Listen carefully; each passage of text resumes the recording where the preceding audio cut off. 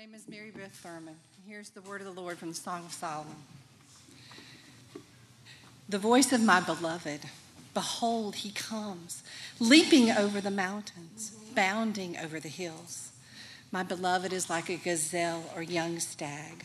Behold, there he stands behind our wall, gazing through the windows, looking through the lattice. My beloved speaks and says to me, arise, my love, my beautiful one, and come away. For behold, the winter is past, the rain is over and gone.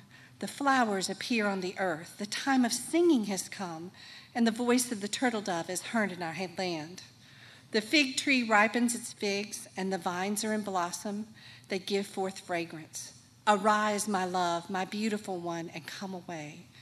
O my dove, in the clefts of the rock and the crannies of the cliff, let me see your face. Let me hear your voice, for your voice is sweet and your face is lovely. Catch the foxes for us, the little foxes that spoil the vineyards, for our vineyards are in blossom. My beloved is mine and I am his. He grazes among the lilies until the day breathes and the shadow flee. I am his.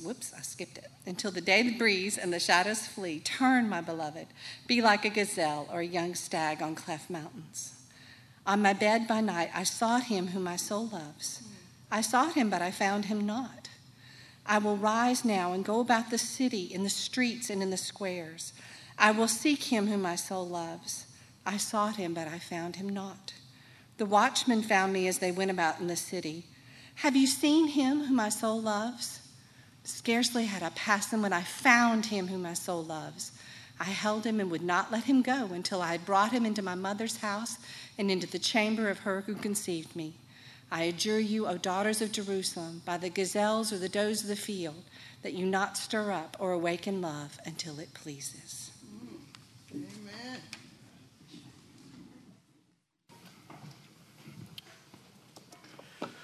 Good morning. I'm Howard Brown, the pastor here at Christ Central Church, and we're going to continue in our Summer Confessions sermon series, where I'm kind of using some of my experiences during mini sabbatical I took that I think may be similar to some of the things you encounter in your times off, your summer times, and it is my hope that reflecting on these situational lessons through the Word of God will draw us closer to the Lord and to each other. And speaking of closer, one thing we look for in the summer, on our breaks, on our times away, is being able to have the space to draw closer to the people we love, our friends, our family members, and of course, for some of us, finding that summertime love, right? With our romantic interest in our spouses. This summer, Kelly and I had some opportunities to connect, to draw closer, and it wasn't until I think like the 5th out of 6 weeks we were gone that we finally found ourselves floating, literally and metaphorically. She and I laying on floats at the beach, in the ocean at Kiawah Island, without kids,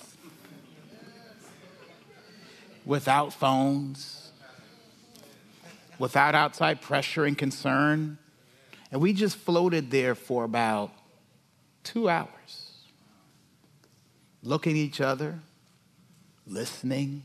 Yeah, I was listening, not just talking. Discussing, drifting, floating. Floating in a fallen world, though, right? Intimacy carved out and happening in the middle of a sea of potential troubles.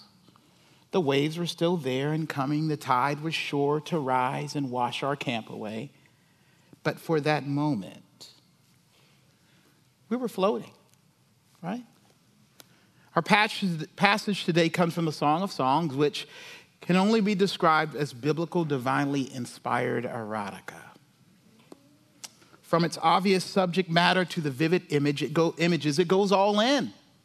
in its description of romantic love between a man and a woman, between lovers, between husband and wife-to-be. It is love poetry to the max, filled with passion and desire and vibrant human sexuality.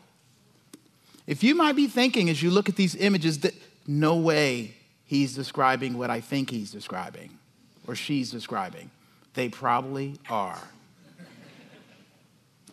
Right? The purpose of the Song of Songs, though, is the opposite of shame. It is about freedom. Freedom to be intimate, to be like we were in the garden, to be gifted by God, to be naked and unashamed. Unashamed in who we are and how we love, unashamed in our sexuality and passions and desires. Song of Songs gives us an opportunity to finally float in a fallen world. Above self-protection, above shame, above fear, and into a place and with people where we feel safe to be intimate and emotionally, even physically exposed. With that said, I understand we have a mixed audience today. Kelly said it earlier, we have an eclectic community. Married, singles, want to be married, so they think, right? Looking at other married people think, I wish I was like them. Don't move too quickly. Single again, folks in abusive, struggling situations, in relationships you really shouldn't be in. And of course, our young ones who need not be awakened, as the scripture says, in their passion to certain things too early. But I urge you to go back and dig deeper based on your personal relational status. This is not a marriage conference, right?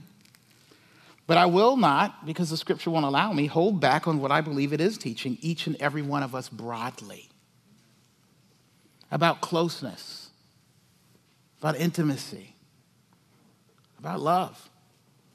Like most theologians on this book, I agree that the passage before us today not only applies and describes human sexuality, but like all things in the Bible, it ultimately points to the love between the Lord and us, his people.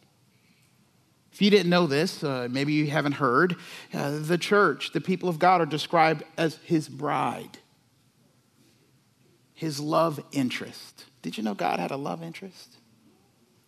And it's his people. As much as we are called to float with each other, God desires to float with us. In a world where, let's face it, it's hard to float, right? It is hard to believe in love, where so much in us goes untouched or wrongly touched. Song of Songs, written about 1000 BC, gives us hope to float. I didn't mean to rhyme that, but let me do my Barry White voice. No, just kidding. 3 things I want us to see from Song of Songs today. First, the desire for intimacy is natural. Secondly, intimacy is difficult.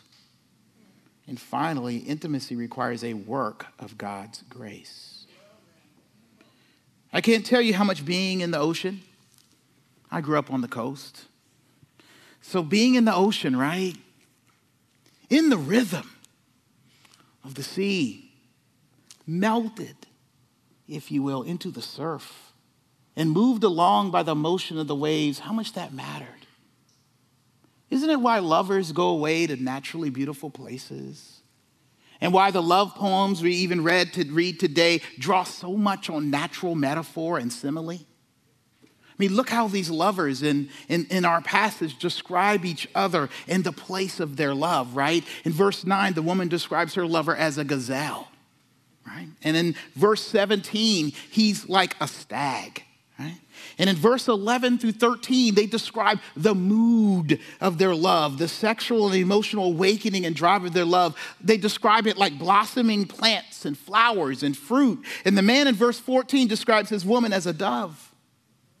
The place of their intimacy is in nature because it is naturally human to be intimate. to be deeply and emotional connected with and pulled in by another person. It's part of what it means to be human, created and made and shaped by God to be close to somebody else. Like nature with its flowers and fruits itself at spring and summer and harvest time, as we see here, as the lover calls it, look around. This nature is like us, right? We are made to be chosen and picked and ravished and taken and appreciated and approached and adored for the way and when we blossom as a people. This is not self-love. This is someone loving you for you and listening to you. And though this is not directly a sermon on sexuality, we must accept, and I think the church has fallen down in this area, right? We're not proactive in this area. We're always reactive, right? The Bible talks about this so much, but we don't. We're afraid. It's a scary topic. We'll get to that in a little bit. Though, again, this is a sermon about sexuality, we must accept this very vivid and obviously erotic biblical literature that sexuality is part of our humanity. Surprise. And so it shouldn't, as the scripture is teaching us here, be denied proper attention and guidance and appreciation. It is right to have hormones and attraction and self-awareness and be woke by and alive to our sexuality, even if it hasn't been consummated. You and I were created to float in our relationships as relational beings. It is in us to see ourselves somewhere in the landscape of this poetry that we read. Which means just like a flower blossoming is begging to be sniffed and pollinated, right? Or a juicy or colorful piece of fruit is almost saying, please, pick me, take me, enjoy me. It is human to long for and want closeness. To have one say to somebody else, like verse 10 says, right? Arise, my love, my beautiful one, and come away, right? And then look at what he says in verse 14. Oh, my dove, in the clefts of the rock and the crannies of cliffs, let me see your face. Let me hear your voice. Your voice is sweet and your face is lovely. When you read this passage, at least in my immediate, immature ways, it may be easy to see this woman is kind of hard up, right? Like she's got problems, like she's wide open, right? To make her and her longing some kind of romance novel, daytime soap stereotype. Why is she being so sappy? Don't be so obvious. But you know what the scripture is doing? She represents all of us to some degree, male and female.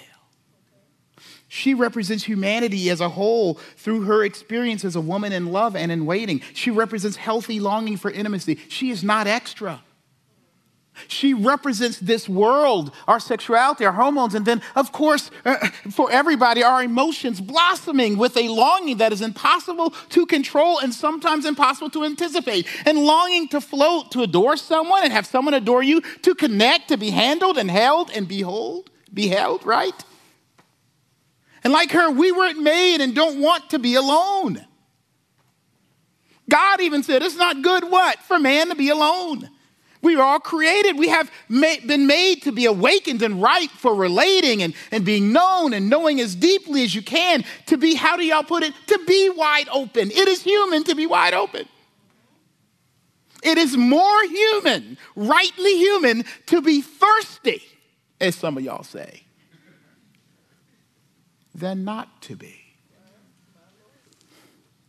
And yet we have downplayed that as a weakness for obvious reasons, and we'll get to that. But we have killed or wrongly quenched our thirst emotionally and sexually. But you know what? The natural human desire for intimacy has never been the problem. And yet we read this like, man, you can't be like this. You can't be longing. You can't be wanting. You can't express love for somebody. You can't tell somebody else, hey, I really want to be your best friend. That's corny. Wanting to have a close friend and be a friend, to be a friend, a really close friend, being a sexual being has never been a problem. It's not the problem. Being woke for love is not the problem. It is part of the way God has created us. I say this because I believe we have handled our natural desires to be intimate and our waking and to be consummate in our relationships with contempt.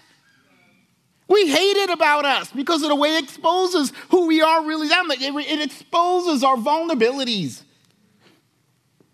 We see it as something we hate coming right in ourselves and especially in our kids. Oh no, he's noticing that girl. Or she's putting hearts to somebody. Oh no, she wants to dress this way to get attention. Oh my gosh, it started. And we look at our kids, but we feel the same way about ourselves. We're scared to death. And that can be like imagine this. This is like seeing an apple come on an apple tree and be afraid because it could have a worm in it. Or get picked too early. Oh, we better be careful. Here come the fruit on the tree. It's always going to kill us, right? Because it's going to be a worm in it, right? Or it's going to get picked too early. Oh no, let's cut the tree down. Well, we're afraid, right? We put a scarecrow up, right?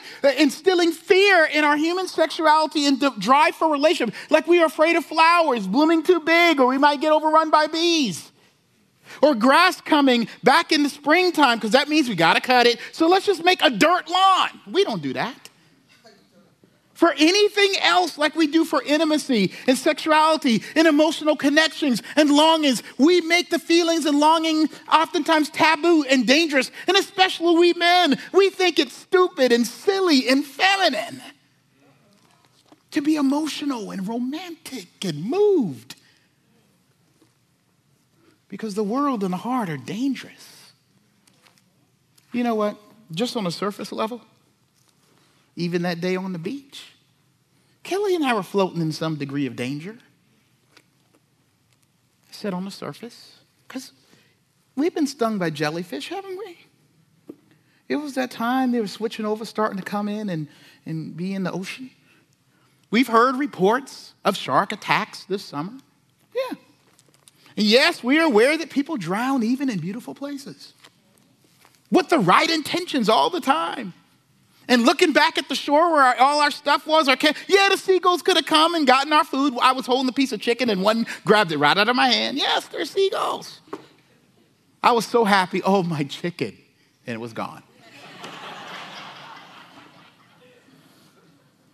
And the thieves could come and take our stuff. You ever been out wait? We usually go pretty far out. So we're looking. There's no way we'll make it back in time if we see somebody coming and taking our stuff. Yeah, we got them. Hey, lovers. Right?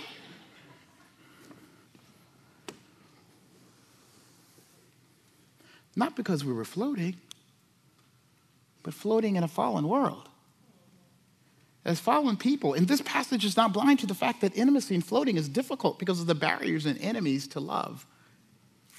Look at these number of barriers to the love between this man and woman in this passage. They don't look past it. Look at verse 9 here. It says, my beloved is like a gazelle or a young stag. Behold, there he stands, what? Behind our wall, gazing through the windows, looking through the lattice. And then look at verse 14 as he describes her. Oh, my dove, in the clefts of the rock, in the crannies of the cliff, let me see your face, right? Let me hear your voice, because your voice is sweet and your face is lovely. You can't see it.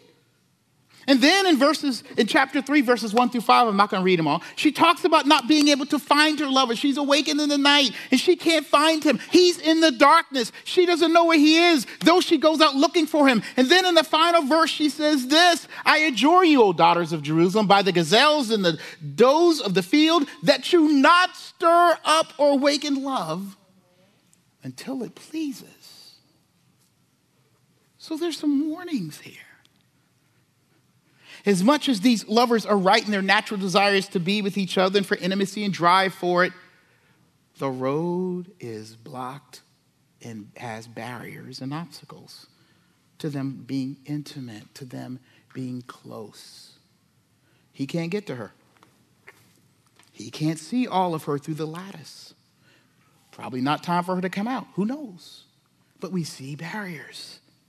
She is stuck in the crannies of the rock. She is stuck somewhere, and then he is hidden in the dark. And then the time, as she says, sometimes it's just not right all the time. Though their love is awakened and peaked and ripe, the time was not right. And sometimes isn't. And sometimes time and space is a barrier, and just the going back and forth in this world where she says in verse 17, right? When your day has to breathe and the shadows have to move. It's the work and struggle and brokenness of this world. But with that, in fear and uncertainty, we have all in some way are covering and protecting ourselves and hidden ourselves from being seen.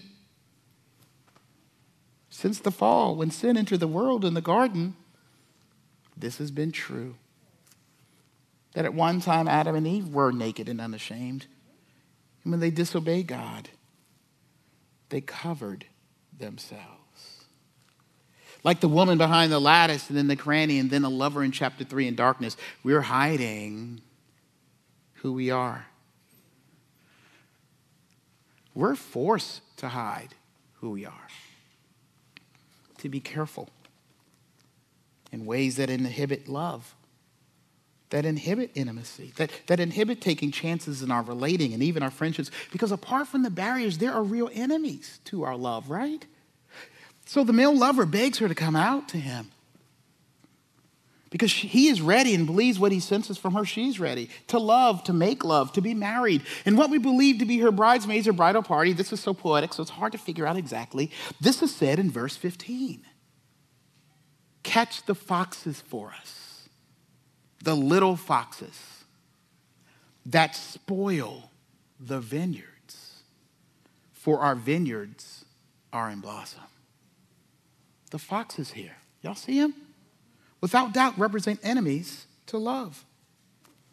Active enemies to the blossoming human desire for intimacy. They are the sharks, they're the jellyfish, they're the thieves, they're pesky seagulls, right? And these foxes will eat off the blossoms. They will run roughshod through the garden and bite from and ruin the fruit and get away with it over and over and keep coming back. They're elusive and smart and quick, but damaging and dangerous. Because we live in a world of sin, of brokenness, and broken people, of not good people, including ourselves, we have a history and knowledge and experience, even with ourselves, to be dangerous, right? To intimacy and trusting and relationship and love. There is always a fox out there seeking to shame you for being so desperate. Seeking to take advantage of being all heart, of risking to love and relate. And sometimes we have even outfoxed ourselves and desired things in ways we were not created to. We have let the blossom itself, the drive itself, the animal instinct of sexuality, desire, and fruitfulness drive us instead, as verse 5 describes, being with the right person in the right situation, blossoming at the right time. And this is a surface discussion on relating, so can't get right into all that stuff too much about blossoming at the right time and it's the right person in right place. But most of us have experienced awakening and have awakened and stirred up our desires, hoping this is the one, or this is my best friend, or this is someone I can walk in life with. Some of us have opened and awakened our human desires too soon, or in the wrong place, or in time, or with the wrong person, or come from behind our guards and gone forward in relationship and been left or unattended to or misused. We've walked out in the darkness with somebody, looking for somebody, and they weren't there. How many times have we done that? Think about the abuses, both sexual and emotional, for both men and women, especially when I think about our young boys. When I was a young boy, so many of us are wrongly instructed on what it means to be a man. Emotionally, sexually. So many of us men, when we were boys, we were exposed to and outfoxed by older sexual bullies, I call them. Hey, you a real man, will have you, and quit acting like a punk. Quit crying. What's wrong with you? You want me to punch you in your neck, in your chest? Man up. Bow up. What you drawing flowers for? Why are you drawing hearts? You in love now? You whipped? Don't let no woman be like that with you. You be the man. That's sexual and emotional abuse. Do you know that?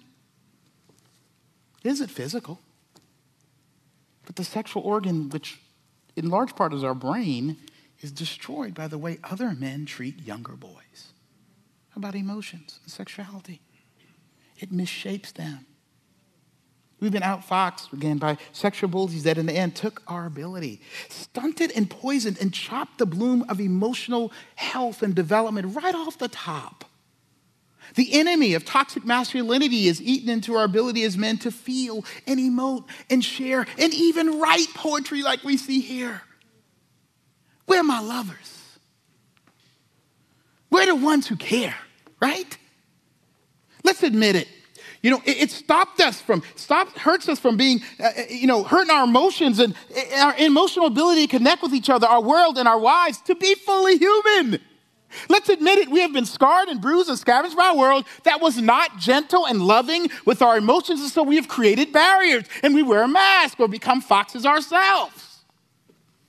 And unlike the gazelle and stag metaphor here, some of us are bulls and foxes and slick and wolves and slow, scary turtles or snakes, or some of us are called dogs. Because we have not been nurtured or impacted and stirred too early in the wrong way by pornography. Man, that stuff. And nobody's there to help us. Some of us even had people we trust give it to us. Or say, you're a man now. You watch this. Sexual abuses and emotional, sexual, relational neglect all alike. No one was there to protect or heal us and shape and nurture us. I think it's really bad. We don't want to talk about it. I don't want to talk about it.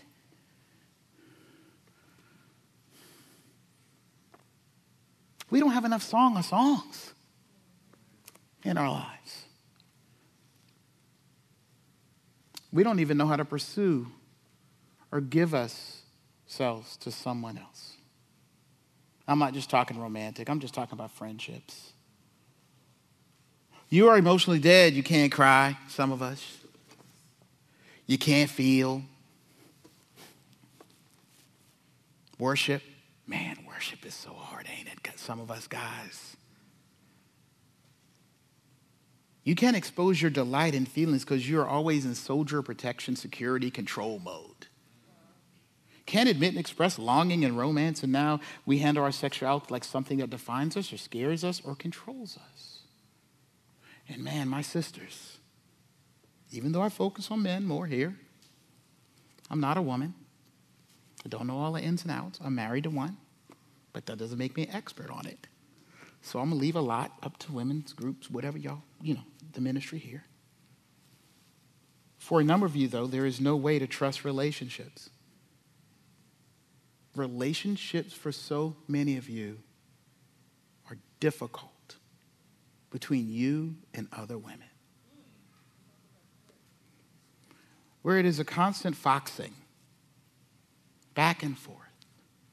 What she think about you and what you think about her and what she said and how she looked. And there's this fear. Some of us refuse. We live counter-punching and jabbing and protecting behind the lattice, and you hide your beauty in the crack of a rock. And many of us are lonely because of the abuse and fear we have suffered sexually, emotionally, or someone took advantage of our natural desire and longing for intimacy and being adored and stole us and our innocence from us. And we, like this woman, are in the dark about who we are looking for. Some of you don't know what you're looking for. You don't even know what a lover looks like. You don't even know what someone who... I'm with you. I thought I knew what love was and sacrifice was. We have no idea, so many of us. It's so self-serving and protecting. We want to use the people as a lattice, right? We want to hide behind them. We've gone out in the dark, and they just ain't there. And some of us here, male and female, are sexually uncertain. Because hear me, we haven't fully blossomed yet. How long does it take to blossom emotionally and sexually? And relationally? Do you know? I'll let you know when I get there, right?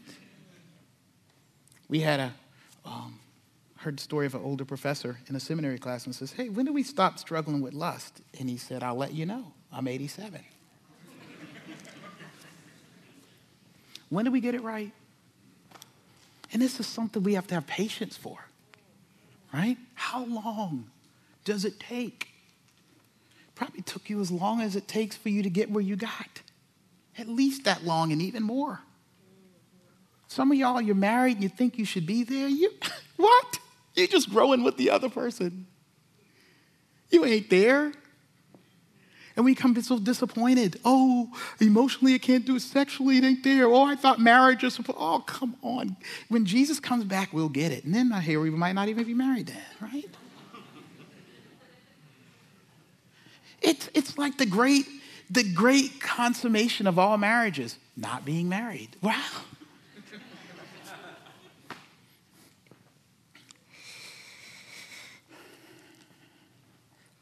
Some of you here are engaged in emotional and sexual relationships in dark places where you as a person, a whole person, is secondary. And even in our marriage, and I mentioned this, it's a struggle and a fight, so much so many of us have given up pursuing.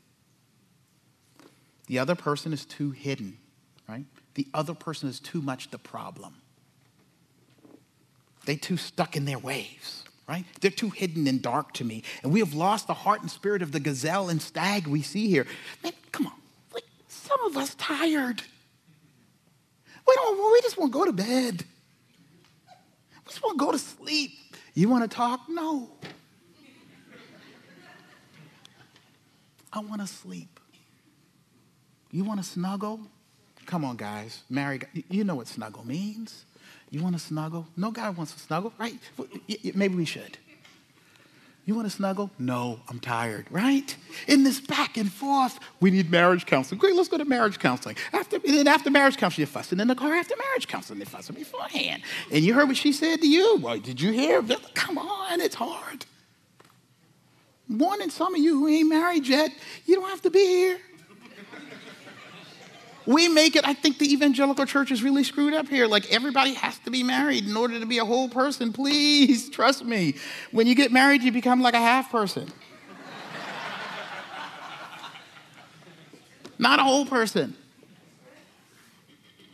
So unless you're ready to cut yourself in half, don't do it. Now, if you're not married, you might have to cut yourself in half for another mission or experience or relationships, and that's great. But you get a choice. The other person just eats right off your plate. Did you know that's kind of like a metaphor for marriage? I bring my food out, both plates come. This happens so many times. I talked to some of you guys about it. You hungry, right? Here come your plate. She don't even eat hers first. Boom. The biggest shrimp on the plate. Boom. Yours is good, I bet. And we're just as bad because when she don't eat our food, I'm like, hey, waiter, can you pack that for me?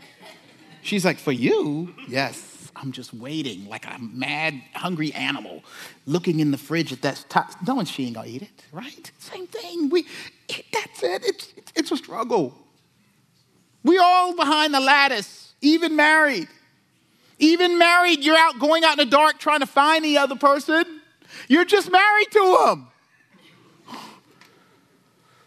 And then you come in your marriage with a history of heart hurt and brokenness. Marriage takes and is a miracle. I hope you're able to look and see that it's going to take more than you can functionally do to fix it.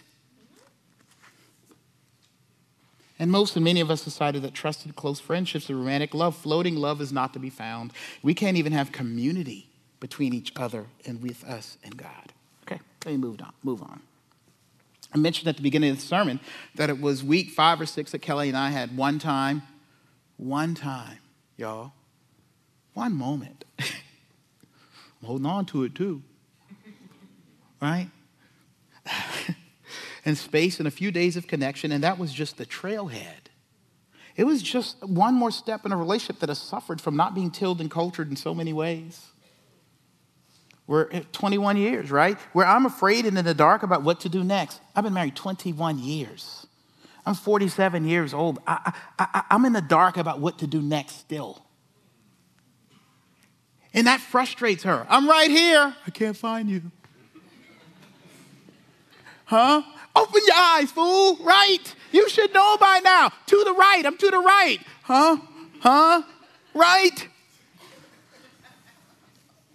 Right here.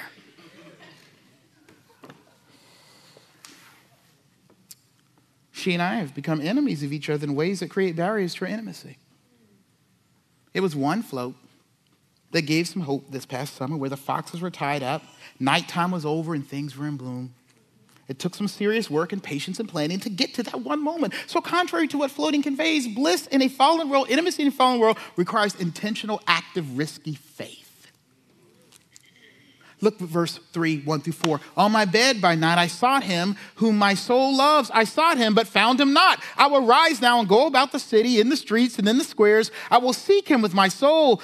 Seek him whom my soul loves. I sought him, but found him not. The watchmen found me. Those are the people who patrol in the streets. As they went about in the city, have you seen him whom my soul loves? Scarcely had I passed them when I found him whom my soul loves.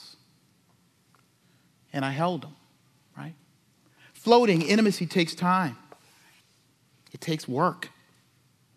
Like a fruitful, healthy garden, it does not come easily. You have to pursue it, right? To get to that place, Kelly and I had to get someone to stay with the boys. Oh, man. And find the money to do it. Oh, what? And the time to go out there and get into the water and into the waves with all the dark possibilities. Even, let me tell you what was the hardest. Risking planning all of this for another potential flop. And we have probably had more flops on vacation when they came to romance sometimes than wins. The mood's right, the flower's right, everything's right. And we just wrong. Happens. So many horror stories and experience outside and within our marriage, and we are all hidden and guarded. At least I had been. It took people saying, go, you can do it. We got you. How was it? Encouraging. Let me flip this real quick, okay? Because I got to land this plane. Little turbulence. Ready? Bump. There you go. Ultimately, I've used my Kelly and I relationship, and you've seen this in the Song of Songs. But ultimately, this points not only in our relationships, platonic or romantic, but in your spiritual, emotional relationship with the Lord. It takes risky, active faith, doesn't it? To go away with him, to be with him, to spend time with him when quiet times have failed so many times, tiredness and boredom, not knowing what to do or say, even in our worship, to focus on him. In this worship service, it is like entering nighttime. Yeah, I know for me, I'm not that emotional. I'm all up here trying to figure it out, Mr. Theological Presbyterian pastor controlling things. In a worship service where God, the Holy Spirit, is moving, like he gonna listen to me. Like I'm going to be able to comprehend him and put him in a box and take him away safely. It don't work like that. If we're like the blossoms, the Holy Spirit's come to pick every fruit we got. Whenever he wants to. Wait, not that one. Yeah, right? And so it happens in worship service. Lift your hands. Praise God. Amen, y'all. Amen.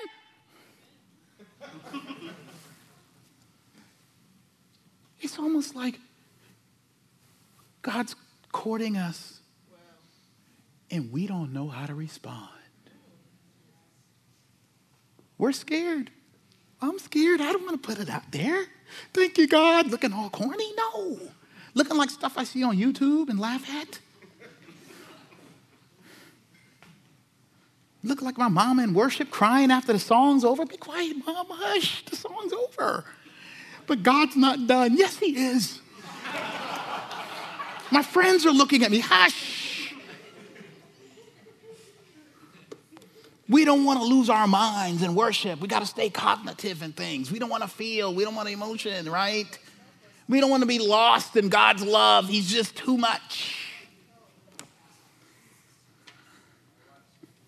We're in nighttime uncertainty. We are so affected and so scarred and so sub-zero emotionally, spiritually. It takes now risk, like faithful risk and groping in the darkness a lot, even when it comes to our relationship with the Lord. We must come away and go to find God like this woman does after her lover. Because God in the Bible is claiming as the lover in this story that he will be found in the darkness. Do you get me? Do you hear me? And as he is found, so will the love and comfort and healing and light in your soul you long for. That has escaped you in all the relationships I've described, right? That when you find him in the darkness, the abuse and pain and sufferings and mistakes and mishaps and misappropriations in your life will be found to be healed and begin to be changed because you found him in the darkness. Take time to be with the Lord. Go there. It won't be perfect. It will feel like you're walking in the darkness. It will feel like you're in a cranny in a crook of a rock. It won't be perfect. If it feels like dark, you may be on the verge of finding the one who came to be found. Oh man, I've been in prayer. Man, I have to really work myself up to go sometimes to be with God. Hey, God. He ain't there. He's there. He will be found.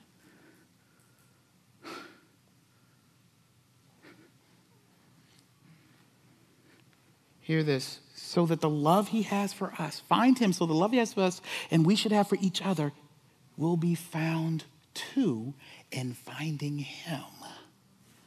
He is the source of the healing and love you need to float with him and others in this fallen world. Do you get that? Intimacy, longing, emotional and sexual health does not come just because you want it and you think you can seek it and read enough books. It comes from really experiencing God. But do you see again where the faith to go in darkness? Look at this last verse here, please, verse 5. I adjure you, O daughters of Jerusalem, by the gazelles or the does of the field, that you not stir up or awaken love until it pleases. She was awakened to love. She was drawn out of the blind faith and a hard search and hope to float with her lover. We must experience that God draws and calls us to go to him. Look at verse 8 and 9. The voice of my beloved, behold, he comes, leaping over the mountains, bounding over the hills. My beloved is like a gazelle or a young stag. Behold, there he stands behind our wall, gazing through the windows, looking through the lattice. And then look at verse 11. It says, behold, the winter is past, the rain is over and gone, the flowers appear on the earth, the time of singing has come, and the voice of the turtle dove is heard in our land. The fig tree ripens its figs. The vines are in blossom. They give forth fragrance. Arise, my love, my beautiful one, and come with me. One trait we see that the lover can be trusted and address what is broken and hidden in the fallen world is that he comes to find her, to seek her out, to call her heart out, to acknowledge her beauty and awesomeness, to then tie up the wolves and know where she is stuck and in danger of like a gazelle and a stag, driven and strengthened out of her love, out of his love for her, to not let anything stop him from getting her, to stop from being able to float with her. Isn't that what we all need? To be awakened, hidden behind the lattice, in the crevice, maybe not knowing how lovely and beautiful and wanted we are, to finally hear, my beautiful one, my lovely one, you are beautiful to me. I'm glad to see you. I'm glad you're here. I'm glad you're alive. I want to be with you, right? To hear that called out into a fallen and broken world to your heart clearly and loudly. A voice and calling and love that'll finally stir up and waken us in the deepest and darkest places and even motivates us to go out into the dark, to live by faith, to find and know and give ourselves to love, to float, right? Knowing that it is worth it because they are worth it, to let our love and emotions be awakened to the promise and possibilities of relationship in ways that flourish because God has found us in his love.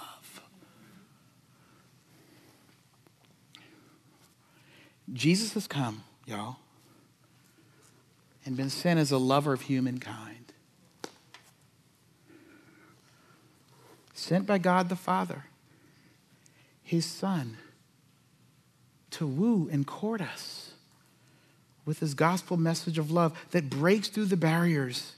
And on the cross, he destroys the foxes and survives the darkness to be found at midnight, to be found at our darkest loneliness, in our darkest moments, in all our relationships. It is Jesus alone and his love for us that can awaken our lives to love in a way that the world has sought to kill and muffle and mute. You can love and learn to love and wait and want at the same time and be sexual and emotional in the safety of God's grace only if Jesus has loved your soul. And you know and grow in hearing his words and actions for you. Do you know what God did to have you and love you? And one day be united to you for all times. He hid his face in his love from Jesus, who longed to be with his Father, who longed for that love. God the Father turned his face from Jesus. He told Jesus to be ashamed, and go away. He turned him away from his love and called and treated him ugly and cast him out from connection and intimacy with the Godhead, with God his Father, so that every day, every moment, without fail, you can always know and hear through Jesus now. God saying, arise, my love, you, my beautiful one, and come away. And you will say to him and those you are called to love and float with this in verse 4. Scarcely had I passed them when I found him whom my soul loves. I held him. I would not let him go until I brought him into my mother's house, into the chamber of her who conceived me. Till that day we see him face to face. And we are with him. He calls us now to come away. Come away from the ugliness and the darkness. Come away from the abuse and mistreatment. And know his love is one beautiful and wanted by him. Let us pray. Heavenly Father, we thank you that you've given us a way to be healthily healed, to be the kind of emotional and sexual beings that you've created us to be, without shame, without fear. Lord, we know we're broken. We know we live in a broken world. I pray for your people right now. Those who decided they're just going to live alone, or they're just going to let themselves stay in abusive relationships, who've gone ahead and just muffled their desires and their emotions and their pains and their longings to cut the blossoms off, to risk being hurt again. Lord, right now, I pray that your people would turn back to you and hear the melodious song of love that you have for them, that they really will arise and come to you as you call them and go to them. Lord, I pray for those who don't know you right now. All they know is broken love. They don't know a perfect love without Christ. I pray that you would help us to know the perfect love of God that casts out all fears and transforms our hearts. This I ask and I pray in Jesus' name. Amen.